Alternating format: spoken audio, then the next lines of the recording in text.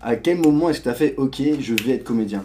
Genre, est-ce que t'as été la première fois dans un stand-up, t'as fait waouh, j'ai envie de faire ça? C'était quoi le déclic? C'est un peu ça. C'est pas la première fois que j'y suis allé, j'ai dit waouh, oui, je veux faire ça.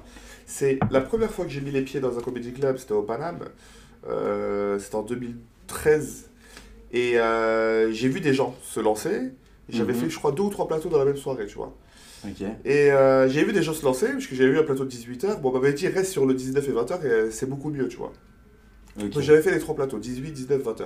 Et j'ai vu, tu vois, la différence. Et en fait, en continuant à y aller, progressivement. Quelle différence sur les... C'est là, j'ai vu la différence de niveau entre ceux qui jouent à 18h, ceux qui jouent à 19h, ceux qui jouent à 20h, tu vois. À 18h, c'était un petit peu la scène soit débutante ou soit des humoristes un peu confirmés mais qui venaient tester des blagues et tout. Et le 19h, c'était les scènes un peu plus confirmées. Beaucoup plus confirmées même à l'époque. Parce qu'à l'époque où il n'y avait que le Paname, c'était vraiment le comedy club où les grosses têtes jouaient là-bas. Là, ce qui s'est passé, c'est que à force d'y aller en 2014, 2015, 2016, j'ai vraiment été un consommateur de stand-up. Et j'ai vu les gens que j'avais découverts en 2013 débuter, évoluer, grandir. Mais lui, je l'avais vu au Paname dans une cave. Ah, mais lui, je l'avais vu. Et je les vois à la télé, je les vois faire plein de trucs. Et honnêtement, le challenge du culot, de la fierté, je suis sûr que je peux le faire. Je me suis dit, je suis sûr que je peux le faire. Pouvoir le faire, ça veut pas dire que je vais réussir, ça veut pas dire que je vais être au sommet, mais je suis sûr de pouvoir le faire, ça a été ça mon objectif. De monter sur scène et de parler. La première fois que je monte sur scène, un fiasco. Mais, comme beaucoup.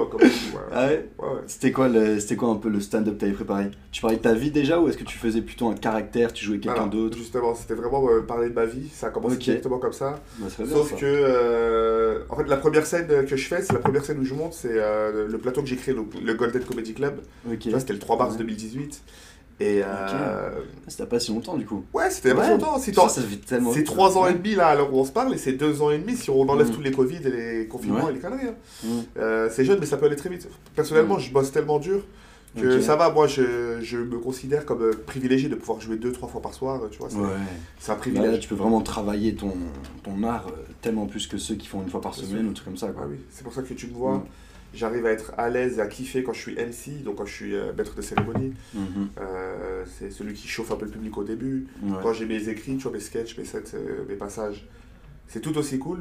Et pour en revenir à la première scène, la première scène, j'écris des trucs sur moi, sauf que quand je monte sur scène, je suis le premier à monter. J'ai vu des MC pendant très longtemps, depuis 2013, j'étais un bon consommateur de stand-up.